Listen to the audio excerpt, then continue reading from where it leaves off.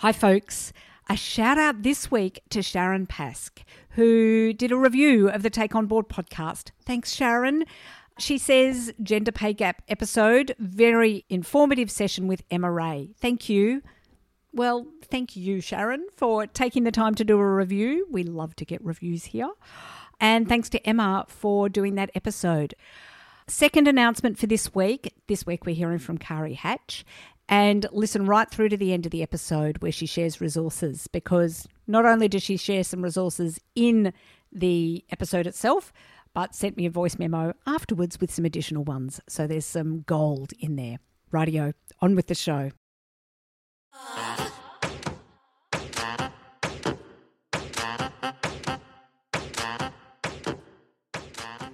Welcome to the Take On Board podcast. Being on a board can be an incredibly valuable, interesting and exciting experience. Yet it can also be lonely, challenging and, let's face it, pretty hard. So here at Take On Board, I'll bring you weekly tips, tricks and advice to help you navigate your way onto a board, onto your next board and to build your governance wisdom. Now, on with the show. Today on the Take On Board podcast, I'm speaking with Penelope Barr about privacy and security in the boardroom. Before we start that discussion, I'd like to acknowledge the traditional custodians of the land on which we record this podcast today. For me, I'm recording on the unceded lands of the Wurundjeri people of the Kulin Nation, and I pay my respects to elders past and present. I acknowledge their continuing connection to land, waters and culture. I support the Uluru Statement from the Heart, and I encourage others in the Take On Board community to do the same. Now, let's hear about Penelope. Penelope, would you like to introduce yourself to the Take On Board community? Lovely, thank you. And I too support the acknowledgement of country. Thank you. So at the moment, I'm living my best life. I'm living my 633 dream, which I had in 2006. So in 2006, I was living in the UK and I conceived the notion of 633, which was that I wanted to work in paid work for 6 months of the year. I wanted to be able to travel and vacation for 3 months of the year. And I wanted to either write or create a product for 3 months of the year. So for the past 2 years, I've been doing that. And it's been great. I'm not earning quite as much money as I would like yet, but that's my vision. And so I'm really pleased that I've been able to bring that to life. So what do I do in this time that I've enabled myself to live? It's called AABCC. So I'm an advisor to startups and to corporates. I'm also an author. So I've written my first book and I'm writing 2 others. I'm starting a business. I consult and I also coach. So one of the businesses that I advise to is called Prive, which is a data privacy and cybersecurity startup. And that's what I'm here to talk to you about today. And, where this organisation sits is in terms of helping organisations and boards practically address privacy and cybersecurity readiness, particularly in terms of systems and technologies. And I'm really about practical and pragmatic solutions. And I've worked in technology for 25 plus years. I'm not sure where all that time has gone, but, I really speak startup and big end of town, and I've worked locally and globally over that time. I've had a wonderful career. I talk about myself as a Renaissance woman, and that's a great term in terms of being able to sort of turn myself to most things. I'm never scared of product knowledge because I have lots and lots of transferable skills that I bring, which I'm supported by my lifetime love of learning.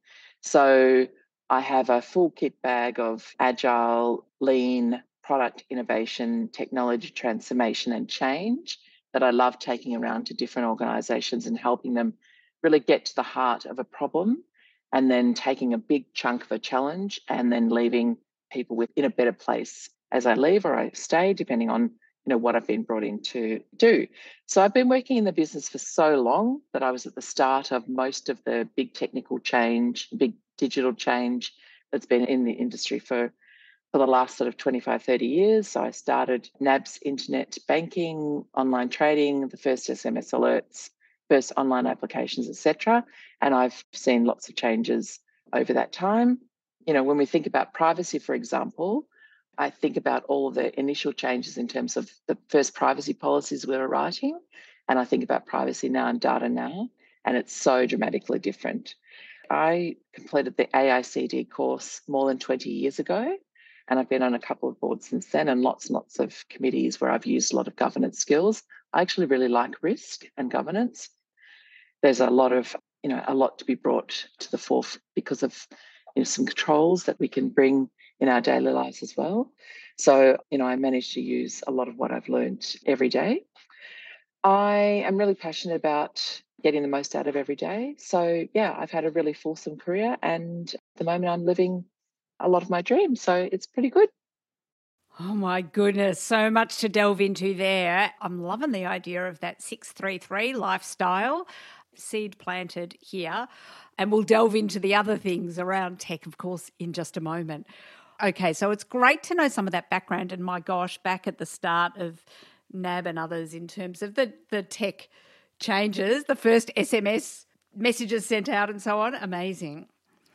Before we go into privacy and so on in the boardroom, as always, I just want to dig a little bit deeper about you. So, Penelope, tell me about your upbringing and the lessons that you learned. You said you're a lifelong learner, so I'm guessing there's some lessons from childhood there and, what you got up to and who the leading influences were on you and what you did. Yeah, sure. So I've got four sisters. Well, actually, one died, so we're still to about four sisters, but 5 girls in 6 years. And we lived in a court where there were always lots of kids. So I was almost always the oldest or one of the very few older kids. So from a very early age, I was given a role of being in charge of lots of people and being accountable for others. And that accountability included making sure everybody was happy, everybody was involved, everybody got a turn, everybody was entertained, and everybody was enabled to realize their creative selves. My mum was a huge influence on all of us, but one of the reasons why that Renaissance woman is a part of me is that if we ever said we were bored, she would say, go and do something. I started my first business when I was about 8, and I created a 10-cent newspaper, which you could read only, you couldn't have.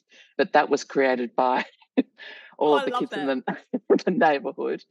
And we earned lots of money by enabling all of our neighbours to read our newspaper.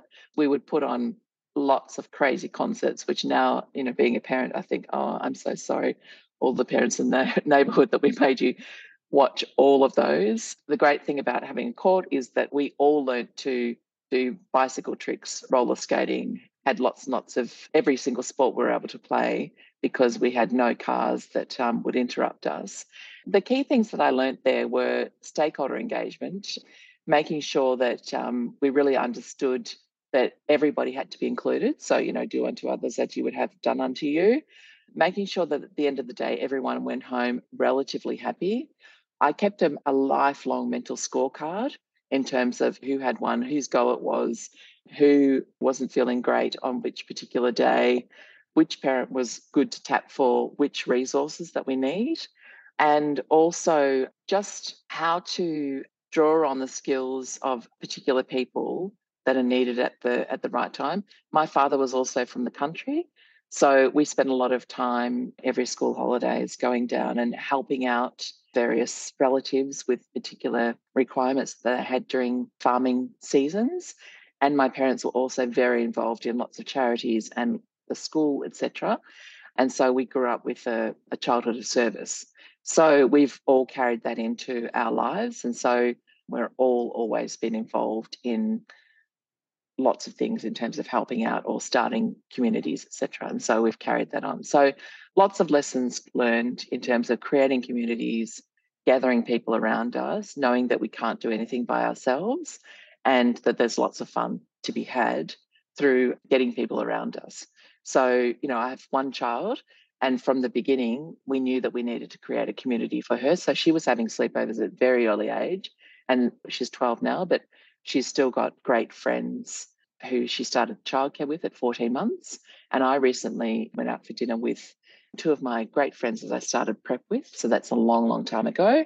And, I still got several other friends that I went to kindergarten with and primary school with secondary school, with university, with etc. For me, there's a real joy and a real responsibility in keeping friends around you and making good friends.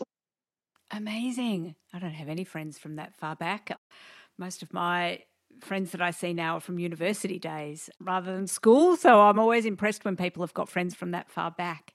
And I can see absolutely, in fact, even now, for you as an advisor and as a consultant and a coach and all those sorts of things, those skills of bringing people together and knowing where the resources are, keeping people happy, making sure there's some fun along the way, incredibly useful in living your best life that you're doing right now.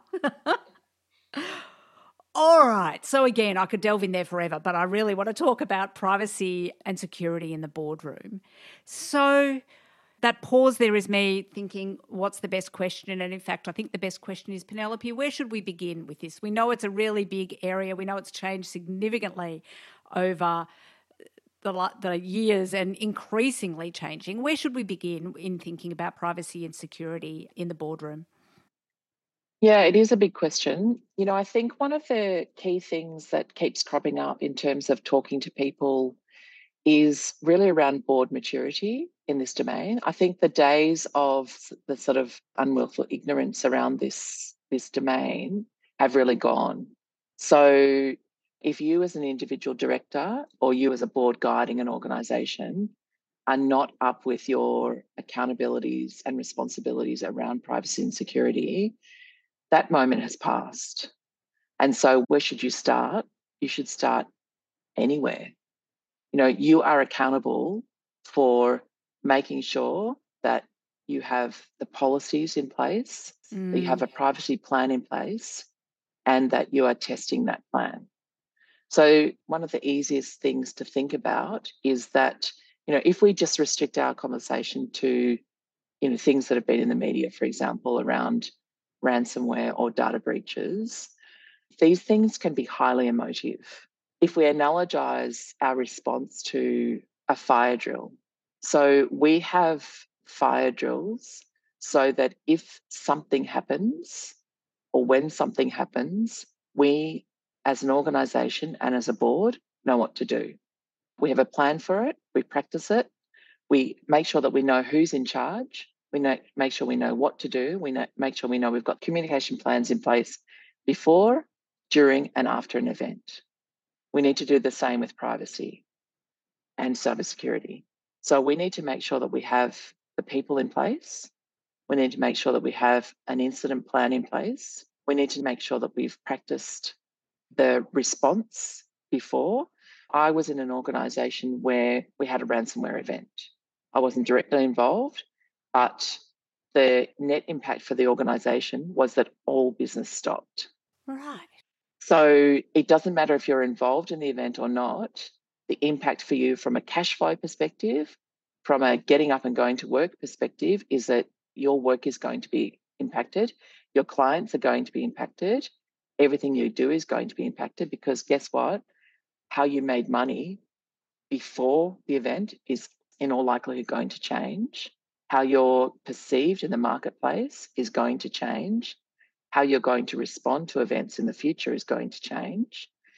So you need to plan for these events before they happen. It's highly emotive. You don't want to be having those conversations during the event. So you need to make sure that your collective experience is planning for these events before they happen.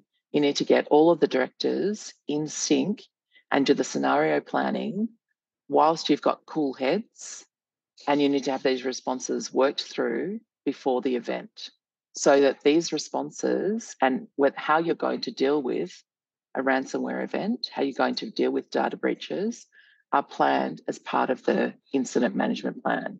So we know that from a public perception point of view, how organisations have responded has been a key factor in the brand reputations of the organisations. And part of it, it seems like, is because the responses have been worked on the fly. They may or may not have been. I'm not close enough to know that, but that's the perception. And people are judging in a more and more harsh way.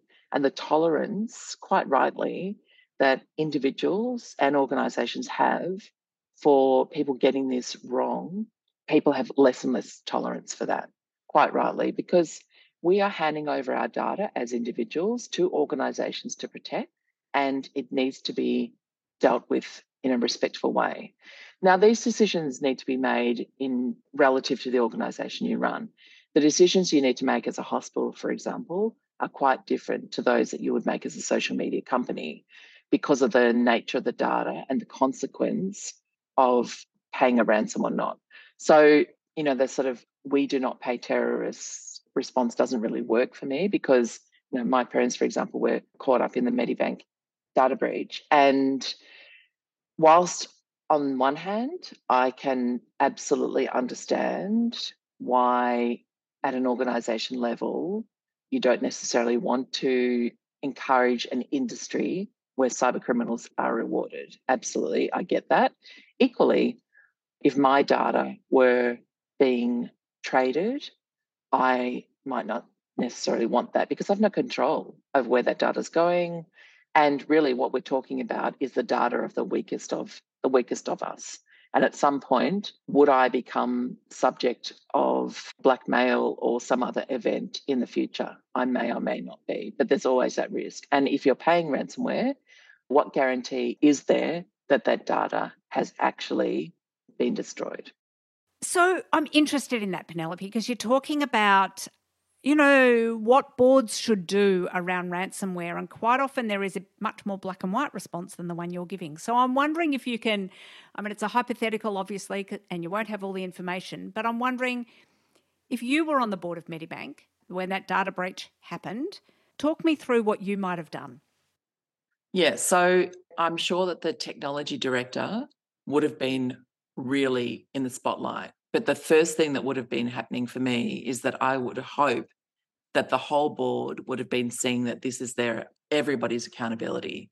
Because the key issue that I'm trying to get across here is that privacy and cybersecurity are the accountability of everybody in the board. We've gone beyond the point where this is the accountability of one person.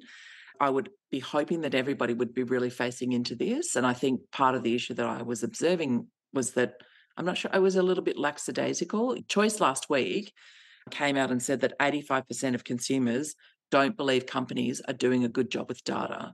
I would hope that as a director, I would be really there and saying, okay, we really need to think about this. Sometimes what happens with data breaches or ransomware attacks is that, people know that they have to replace their computer systems or their databases. But the key issue with that is that, do you know that you might not know whether or not there's still a password or something nefarious within your systems that might be still hidden. So you would want to be bringing in some cybersecurity experts, which I'm sure that they did, but you don't always want to be relying on just that information as well. So you need to be making sure that you've got your own, enough, not enough to, what that phrase, not enough to be dangerous, but that you know enough to be able to sort of understand what you should do first and then next. And then you do want to make decisions based on you as a board and what's good for the rest of the business. So there needs to be an understanding that this is going to impact the rest of the organisation, and how long is this going to impact the rest of the organisation. So, there's going to be an impact on your cash flow. There's going to be an impact on whether or not customers are going to trust you from this point on. You're going to have to recover quickly. You're probably going to lose some customers immediately. How are you going to retain the ones that you have? How are you going to get those customers lost back? They're things that are not necessarily the immediate things because you've got to recover the situation first, but they're almost day two actions. And so they're things that, when I was talking before about the incident management plan, they are the things that you also need to be thinking through. So this is where the scenario planning has to move beyond just, we'll have the phone numbers of the cybersecurity people that we might bring in to restore our system, our database from backup. That's just not enough, because these kind of incidents have the ability to completely destroy your business.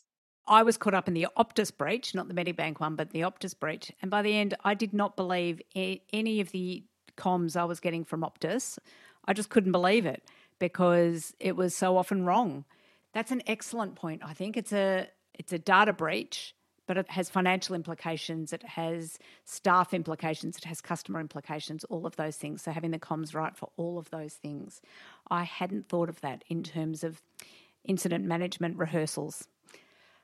Oh, there's probably more on that, but I'm also keen to talk about the new Privacy Act submissions as well. But just before we turn to that, anything else we should be just thinking about there? Sort of what can you do? Because I think that's, it's really important to think that the fight is not over. It's really important for people to be on the front foot. And this is why I make the point that it's not one person's responsibility. You really need to be clear about why you're collecting any data. We know that most organisations have too much data. You really need to be identifying where the data is and be really suspicious about any large build-ups of data. And, because if you don't spot that this stuff is sort of sliding out of control, you're suddenly in a position where if it's gone, you can't get it back. And then you have to have a conversation about whether or not you're potentially paying a massive amount of money to sort of get it back or not, when some work up front might have been good. I was working in a financial services institution a few years ago when we had to do a big purge and archive piece of work because it was really impacting the frontline systems. So people couldn't identify the customers coming to branches or on the phone just because the systems were so sluggish, because extraneous amounts of data had been collected for years and years, which was just clogging up their systems. And so the initial response was, let's just buy more databases. It's like, well, before we do that, let's have a look at what's actually happening. So we sort of lifted up the hood and found that, it was taking between 10 and 30 minutes to identify customers. After a 9-month piece of work, it got down to sort of 30 seconds to a minute to do that.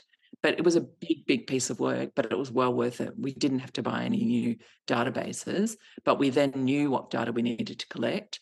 We had to change, a lot of internal processes, but the net benefit was much happier internal staff, much happier customers, and much better functions, as well as much cheaper technology bill from a storage, a protection, a destruction perspective, because all of the policies around collection, storage, destruction were all much simpler.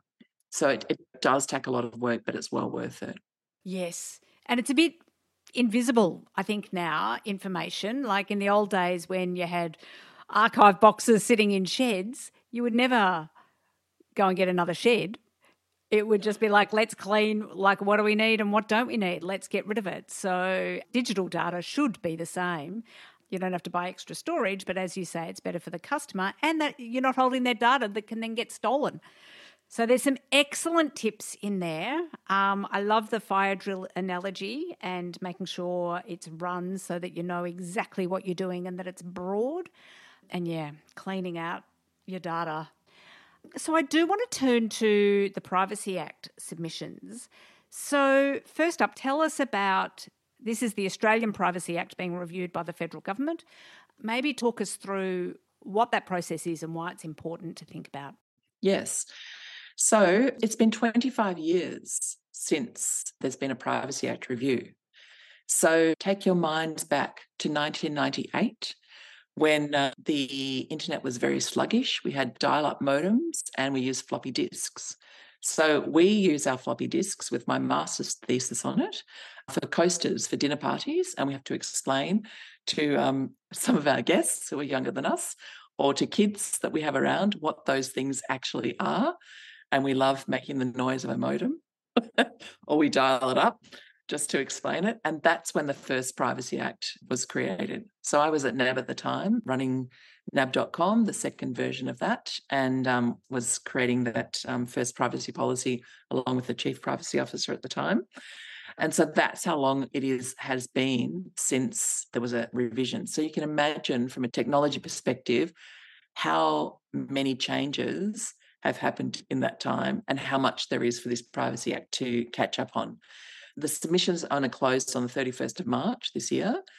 It's not yet passed into law. it's likely to take a bit of time. There's no time frame that's been suggested yet. But there's a couple of really key changes that people need to be aware of. So the first is direct right to action. So this means that people are going to have the ability to start suing. So now it means it's not a regulated problem. It means whether or not you want Slater and Gordon to make a mozza off you, because they will. So that's a really key change. It will have immediate and direct impacts on organisations. So that's a really important change because it's going to hit people where it really hurts. And then we'll see how much money people have for making privacy and cybersecurity changes. I was just going to say, but it will nothing like that to focus the attention on clearing out the information that you've got or making sure your systems are strong. Interesting. Yeah, absolutely. Great thing to know and be prepared for. Another is the types of data that are going to be collected. So there's going to be an expansion of private and sensitive information. So it's going to extend to include genomic data, fine-grained location data, and data related to children. So data related to children is a bit murky now, and also data related to employees. So, for example, addresses. So that's going to have a real impact. Another impact will be individuals' rights for deletion and correction. So people are going to be able to ask for deletion and correction of their own information. That's not in play now. And then one that's really important for the Australian economy, of which 90% of businesses are small businesses, is that the small business exemption that exists now is going to go away.